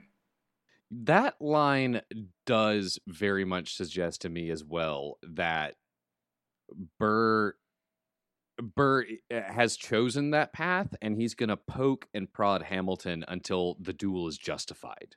Yeah, that's what I think too. Yeah. He just has to keep Alexander like getting worked up until by the gentleman's codes of the day he's justified in requesting the duel. Yeah, absolutely.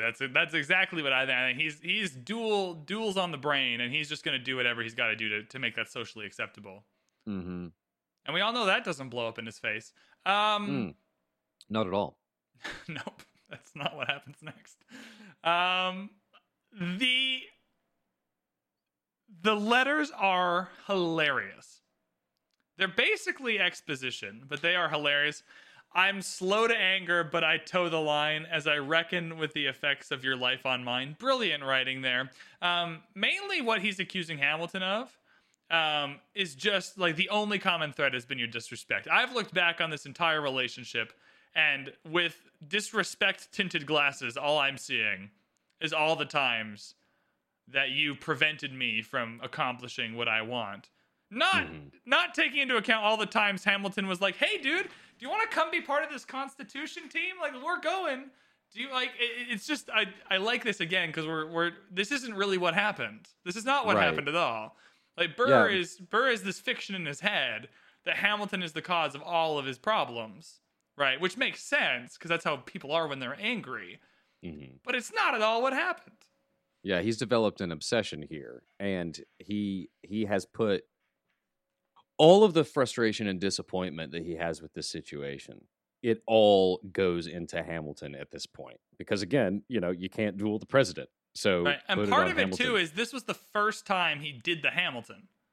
Right? Yeah. His whole life Hamilton's been bothering him to do the Hamilton stuff. And so he finally does the Hamilton thing, or at least the Hamilton, like in quotation marks thing, right? We can quip about whether Hamilton would have campaigned openly or not, but like the Hamilton thing. And then Hamilton rewards him by voting for the other person. So I get how we got here, right? Like the whole time Hamilton's been like, be more like me, be more like me. Come on, do the thing. Come on, we're going, we're doing this thing. And so he finally does the thing the Hamilton way, and Hamilton's like, nah, that's not it, dude. Like, come on, do the Hamilton. That's exactly right. Come on. our new hot club track hitting Spotify next week. I actually like Jefferson now, sorry. Right, so I understand how Burr gets here. With Duel on the Brain, he's poking and prodding until he gets it, because the line, you call me amoral, a dangerous disgrace. If you've got something to say, name a time and place face to face. Like, he's going for the duel. There's no... For sure. Yeah, he's full bore at this point. He's on the path. Point out here quickly that the Eminem inspired style of writing here, moving from traditional rhyming to slant rhyming and back and forth throughout, is consistent and gives a to me at least, you get this bouncy, off kilter feel to the whole number, and it supports that something is coming. You don't quite know which way it's going to go, but you know which way he is leaning, right? But it's just there's this this quality to it that the writing style is so complex. It mirrors the complexity of the emotion, the weight of the situation. I think it's a very clever decision, and it's it's simple, but there are genius choices here made. Like, and in every place I checked, rhymed with the only common thread has been your disrespect. Like the way that is, it's not a true rhyme, but it's that slant way that really, really works for me here. Yeah. How Hamilton approaches this whole thing is hilarious to me, and I'm going to explain why I find it hilarious at the very end. But how Hamilton approaches this is just like an absolute unit, like just amazing. I'm a fan. Yeah, the balls, okay, yeah, of absolutely. Hamilton here. First of all, why Burr is writing him in the first place. We know why. We know what Burr is angry about. And Hamilton opens with, Mr. Vice President. Right. Like, you're Hamilton. Like, come on, salt on the wound, man. Right. Yeah, absolutely. Mr. Vice President in all caps, underlined exclamation points. Yeah. Now, I know that's the proper thing to do.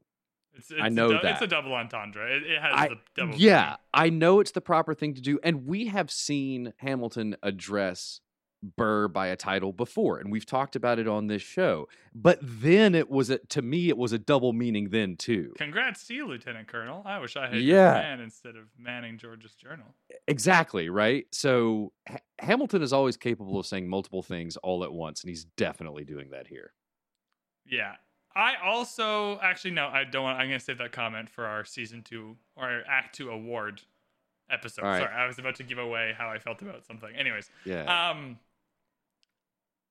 So Hamilton pretty much lays it like, I'm not the reason no one trusts you. No one knows what you believe. That's just all reframing stuff we already know Hamilton thinks. Like, yeah. But even Madison also referenced earlier that he doesn't really know what Burr believes either. Like, there are other characters who just don't really understand what Burr believes in. And so it's not just Hamilton. We get the sense that this is a common thing that a lot of people think of Burr. And so he kind of litigates that again.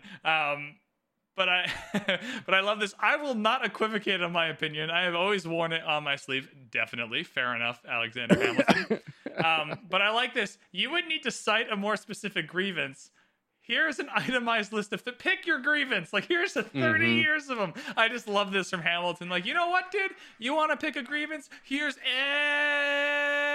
every fucking grievance that I've ever had with you. And you can just pick the one that makes you the most angry. The cojones on Hamilton here. The way he approaches this whole thing is perfect. Even to the point where Burr stops being mad for half a second to be like, sweet Jesus. Like, what did I sign up for? Like, this is ridiculous. Right? Like, he stops being angry for half a second to just kind of to confront the absurdity of this situation that he's gotten himself into. Yeah, part of that sweet Jesus for me is, how did I not see this coming? Right, absolutely. Yeah. Like, fuck me. Like, what are we doing? Hamilton, like, of course I should have.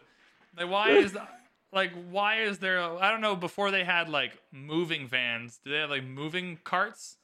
Right, I imagine a horse pulling up with, like, a vault of papers. Oh, yeah, absolutely. A covered wagon. Drawn by wagon. horses. Right. Yeah, just full with letters. Yeah. Just volumes of grievances. And they evoke that in the choreography because, they're sending multiple letters over to... and then the last letter where the perfect ensemble acting there puts it down, and then as Burr goes to grab it, pulls it back, laughs in his face, and then puts it back down again. Yeah. It's so good. And makes him wait for the A. Ham to start reading it. Yeah, so clever. It's all so clever. It's perfect. Yeah. So I, speaking of perfection, and we get to the truly the proof positive of Burr knowing where he wants this to go. Like, careful how you proceed, good man. He doesn't want him to be careful. Like he is he's once again tripling down. Like, let's go. Prepare to bleed, good man. I also like the intemperate line. Like he's just projecting. Yeah. Like Hamilton is not the one who's mad here. Right? Hamilton is just, it seems like just enjoying the whole thing. Like, Mr. Vice President, here's all my grievances. Like, it seems like Hamilton's just along for the, like, well, if Burr's going to do this, I'll play along. But, like, the intemperate part, I think, is a little bit of projection, which is, again, how people really act. So I just like this bit of humanity from Burr. The psychology in the construction of this number, I think, I'm not a trained psychological professional in any way, but my reading of how I've dealt with anger and rejection in my own experience, like this is very heart accurate to me. He's definitely projecting, and Hamilton, I believe, is being genuine. I am just a guy in the public eye trying to do my best for the Republic. Yeah, absolutely. I this is the part where like it flips, where I did a lot of Hamilton dunking when he got his son murdered. Yeah. And when he cheated on his wife and all that. But this part is all Burr. Like Hamilton has done nothing wrong here, I don't think. Yeah. I think this is all Burr just being a grumpy person. And Hamilton does him the good credit of saying, hey, you know what? All things considered, your grievance actually is legitimate. I get it. I get why you're like, calm down. I have a different reading of this. I have a very different, and this is the part where I think Hamilton actually has the funniest approach. The way I interpret Hamilton saying the grievance is legitimate is very different. I interpret it as, you know what? Fine. All the things you think I said all of them. Right? Like, I think it's more of a, especially when it's like, I stand by what I said, every bit of it. Like, we just litigated how Burr is kind of just so Hamilton sends him the list of 30 years of disagreements. Right? But Burr is up here trying to say like, hey, the only common thread has been your disrespect. If you got something to say, name a time and place face to face. Like Burr is trying to prod Hamilton, and Hamilton's like, you know what? Like, just make up anything, and I said it. I said that. Like, whatever you think I said, whatever you think I did all of it. Like, I approach it more from like a Hamilton just being like, fine, whatever, dude. If you're determined to make me this evil villain, then I'll just be this evil villain. Like, I did all of it. Yep, sure. I gotcha. I don't take it that way because Hamilton has been careful previously to make sure everybody understands exactly what he did and said and didn't do or didn't say. But right, that's the whole Reynolds pamphlet thing. It's like, okay, true. Look, I did I have a multi-year affair and pay for it? Yeah, but I didn't steal from the treasury, guys, okay? I wasn't embezzling. Right. I think what he's saying here is I stand by what I did say. I stand by what I said publicly, and I stand by that, right? I will stand by my word. But the other things you have claimed, even if I said what you think I said, like, I didn't say all that. You're blowing this out of proportion, but I get it. By the laws of our ethics of the time, you have a legitimate grievance. So we may proceed. Sure. I'm going to keep my headcanon of Hamilton. No, for sure. Absolutely. I'm definitely not trying to change your mind. That's just my alternative reading of the stanza. Like, whatever you think I said it. Yeah, sure. Like, whatever. Yeah. Well, and that makes it interesting, like that take, Hamilton just being like, fine, can we... is similar to Burr's Sweet Jesus. Like, right, it's another parallel between the... Yeah, I always read it that way, where Hamilton's like, fine, like, sure, I guess. Like, your grievance is legitimate. Like, is that what you want to hear? Like, because that's how I find that to be more like human, where it's like, where it happens at work all the time, actually, where people will just like accuse me of things that aren't true. Like, like I'll do someone's schedule, like I'll do a payroll schedule. Right, and I'll have very specific reasons for doing the things I did and putting people on specific days or scheduling them for specific shifts or jobs or whatever. And then they'll just accuse me of like, they're on the cleaning shift today because I hate them. And it's like, actually, it's just your turn. Like, I did the math on who has done the most cleaning shifts, and it's just, right? Like, the reality and the truth are very... But when they start complaining about it, I'm just like, you know what, fine. Yeah, it's because I hate you. It's Yeah. because I just absolutely cannot stand you.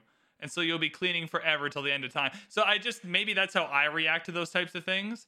Yeah. Where it's like, Could fine, if be. you're so determined to read, if you're so determined to just read this in a way that it's not, I'm just going to agree with you and not try and fix it because the difference is too vast. Right. Right? Like the gap is too vast. So that happens all the time to me where they're just like, where people are like, you know what?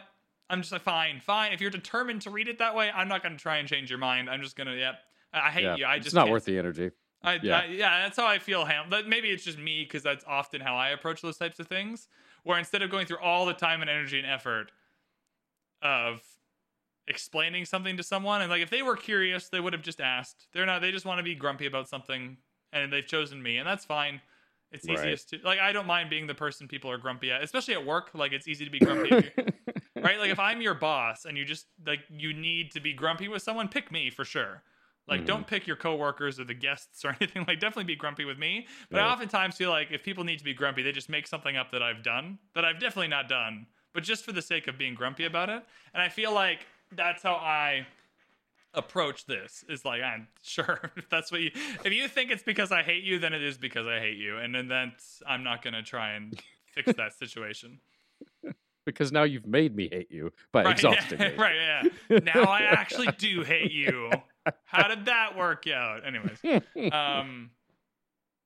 Burr's line reading of then stand Alexander, Weehawken, Dawn, guns drawn. You're like, fuck yeah, let's go. You're hyped. Like when you're watching this, you're like, let's see this duel. I am ready for this duel. They do a great job. Like the duel doesn't feel artificial at all. It feels necessary. It feels like the right time. It feels like we've been building the whole musical like progressively towards it. And when it hits, you're just like, yes, let's. Yeah. Really does feel like the stakes are high enough here. You know, like the duel is, you're not surprised by them getting to a duel at this point. Like they're Right, hot. that's right. They're hot enough under the collar. It's going to happen. Yeah. Yeah. And then the duel, I have the honor to be your obedient servant. Like, sure. Okay. Fair enough. All right. Yeah. Best of wives and best of women. That Do we is have what's next. Do we have It anything is- else? It is. No, I don't. I find it intriguing that we get that energy built up and we're just absolute drowning in testosterone at this moment, right? And there's really only one thing that can save us for a moment, and that is Philippa Sue. Like, we have to have this moment with them. And the simpler choice, I think, would obviously be to just go straight into the duel. That would be the simpler and, to me, less interesting choice.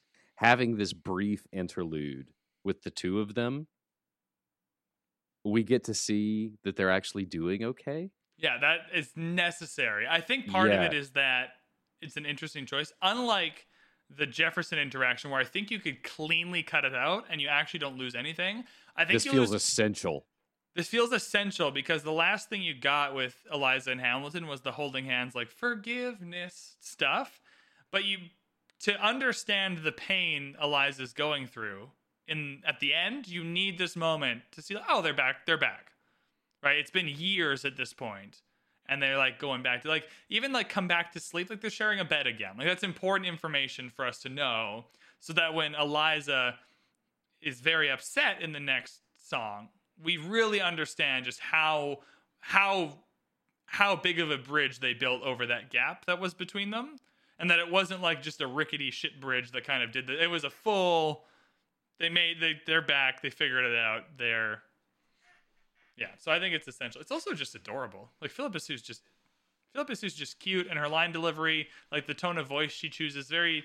I don't know what cute might be the right word, but just very pretty. Like very. I don't know. I was going to go with tender. Tender is a good one. Tender's a more sophisticated answer. It's like you know what? You have those word choices where it's like a bunch of words, like a bunch of big broad words, and it narrows down. Well, I just keep my thesaurus hidden under the desk where you can't see it. Right. I imagine it's actually just like it's one monitor for recording and one monitor for thesaurus.com. Yeah, and then our notes. Yeah, and then the notes. Yeah. Takes 3 monitors to record this show, y'all. You heard it here first. I have something that I have wondered about this song for a long time. Doesn't take me out of the moment. Doesn't bother me. It's just something that kind of hits my brain every now and again when I get to this point in the show.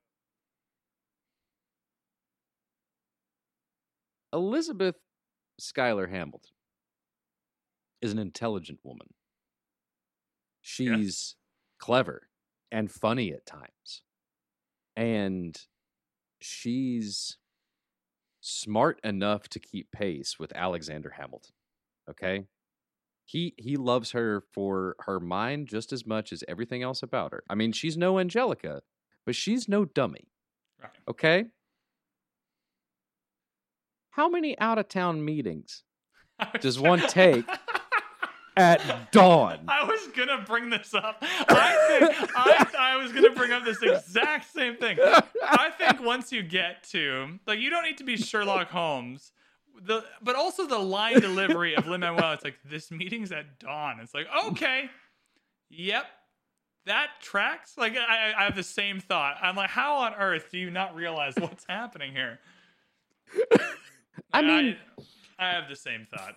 For the dramatic irony, right? For the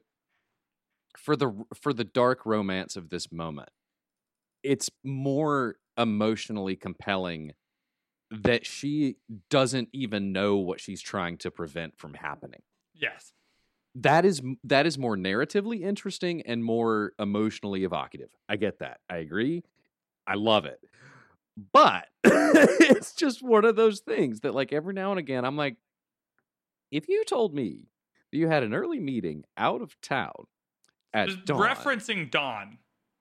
at dawn, I would know exactly what you were about to go do. Yeah, I think the reason dawn. So I find this interesting because I think the reason dawn is a trigger in my head is just because within the musical, since I've watched it so many times, it comes up. Like later, it happens after this. So the first time that we watch this, but later the line is going to be, "We rode across the Hudson at dawn. My friend William P. Van Ness signed on." And so as soon as you go back to this a second time, the dawn part triggers a lot more. But I don't think the first time I watched this, I was specifically triggered as much. It's just like the more you watch, the more you're like, okay. Yeah, well, I mean, we did just have, Weehawken Dawn, guns right? drawn. I mean, Yeah. that's, yeah. But I mean, it is but there. Eliza wasn't there for, like, this is like, it's triggering. That's true. Yeah. Eliza it's wasn't triggering for there. us. Yeah. Right. Yeah, I'm gonna give Eliza the benefit of the doubt here. So, it can work for me. Like we've established, he writes like he's running out of time. We have it here, right? And we can see him staying up all hours of the night. I think the line, "I just need to write something down." She's like, "Fucking fine, sure." Yeah. Like, I feel like that's something he says every evening before bed. Mm-hmm. Like, 1 minute, I've got to write this down. And then a week later, she sees him again. I reckon Eliza actually has this time. Like, if she wants him to be in bed by 10:30, she actually approaches at 9:30. Right, to be like, "Hey, it's bedtime." So he's like, "I just need to write something down," and then he's finished by 10:30. Like, just accounting for that.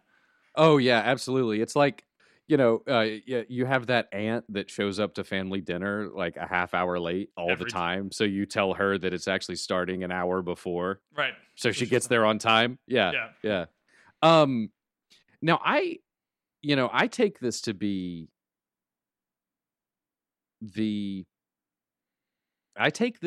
the last time that they speak to each other for like this, because I feel like she goes back to bed and he walks out the door, and so it's that feeling for me just makes this moment so heartbreaking. It really does.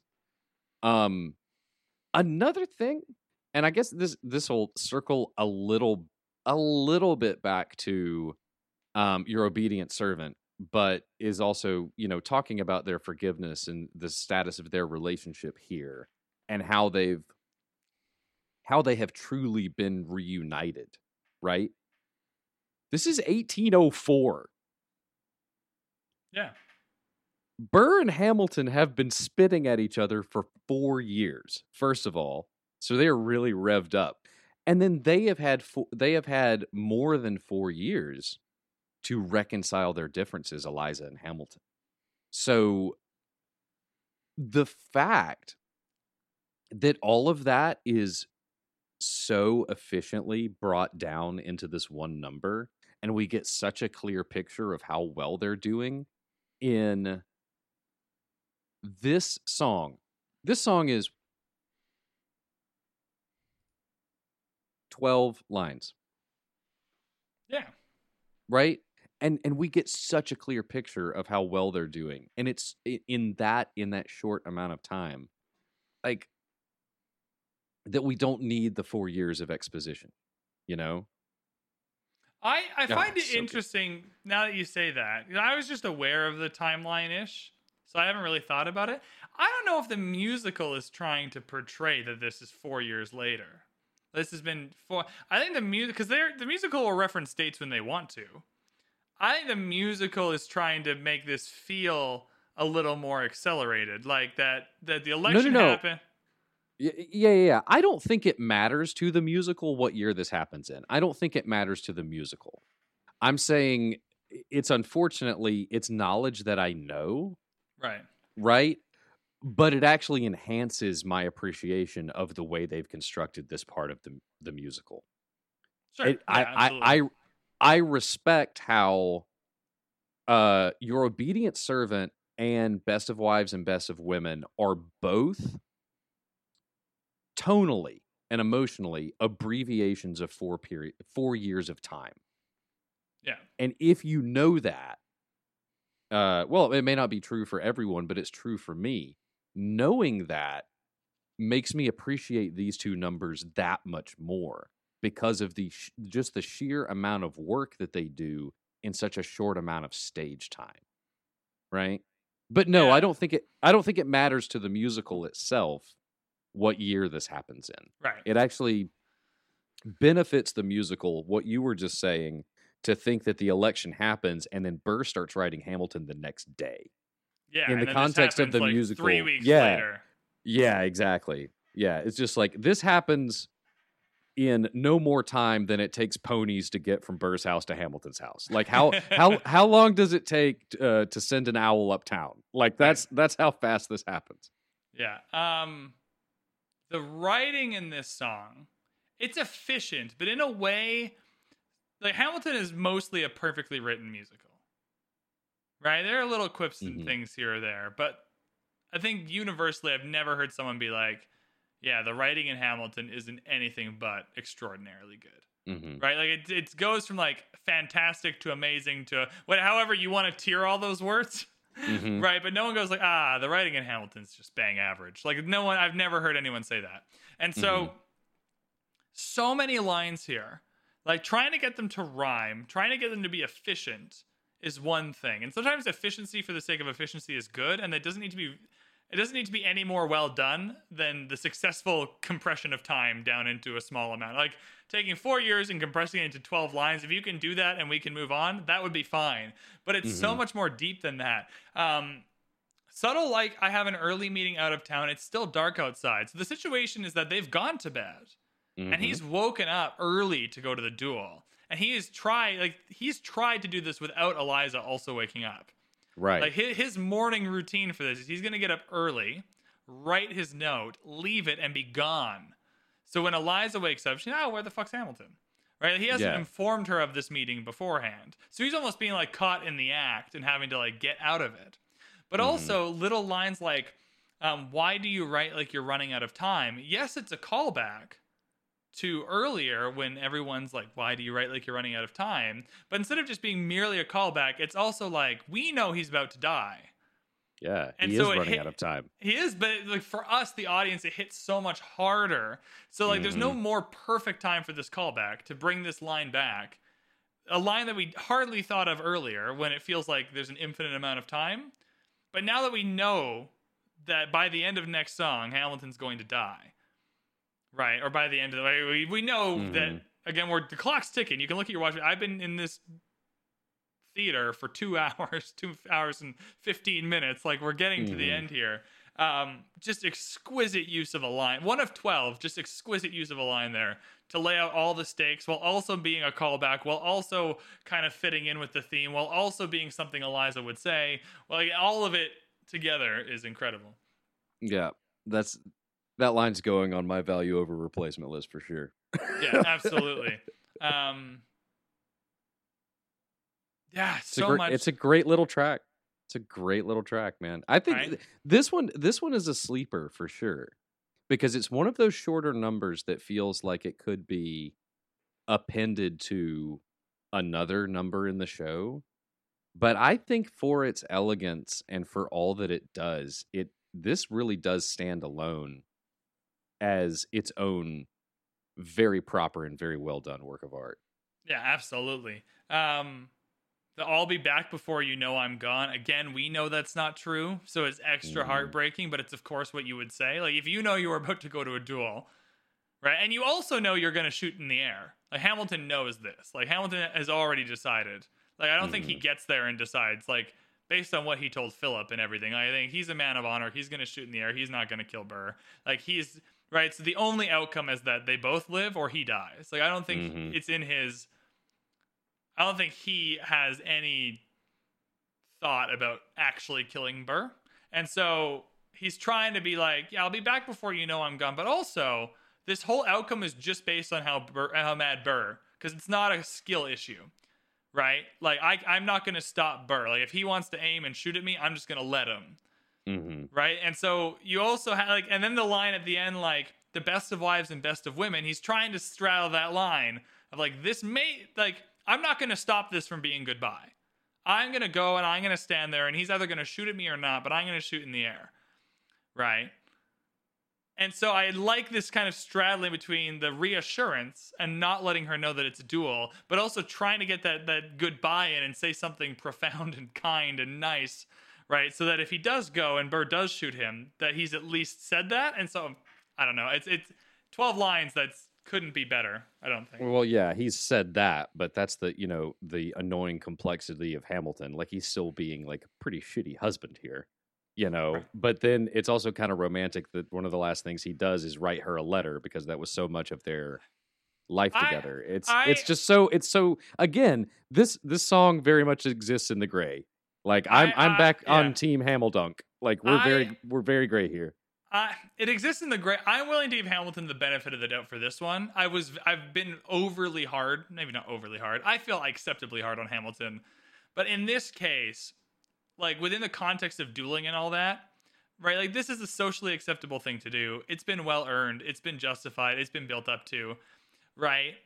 I think where things get gray isn't actually the going to the duel or the not telling. I suspect no one tells their significant other, like, hey, I'm going, right? Because earlier, right, like in the first 10 duel commandments, they talk about kind of writing the letter, leave a note for your next of kin, as if that's the normal approach. Yeah, tell them where you've been. Tell them where you've been. So this isn't Hamilton just being extra shitty. This is just typical duel behavior. And that doesn't mean the duel behavior isn't shitty.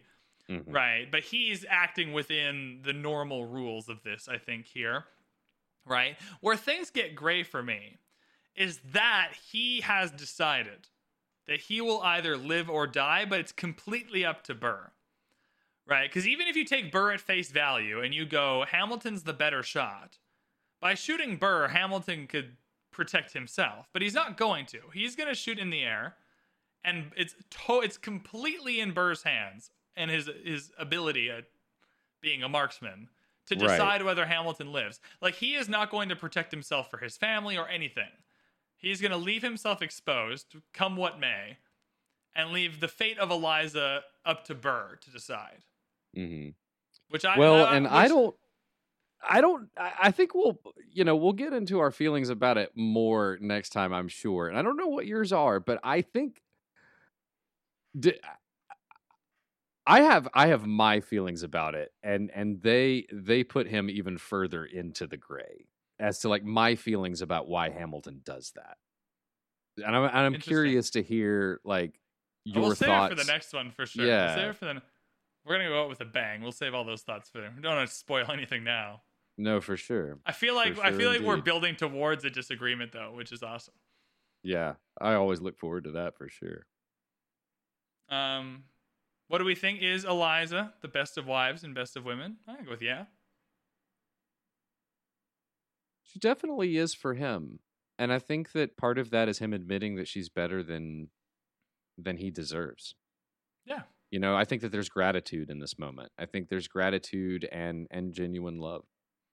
And I mean, all that she does throughout her life, like, she might have been one of the best people that ever lived.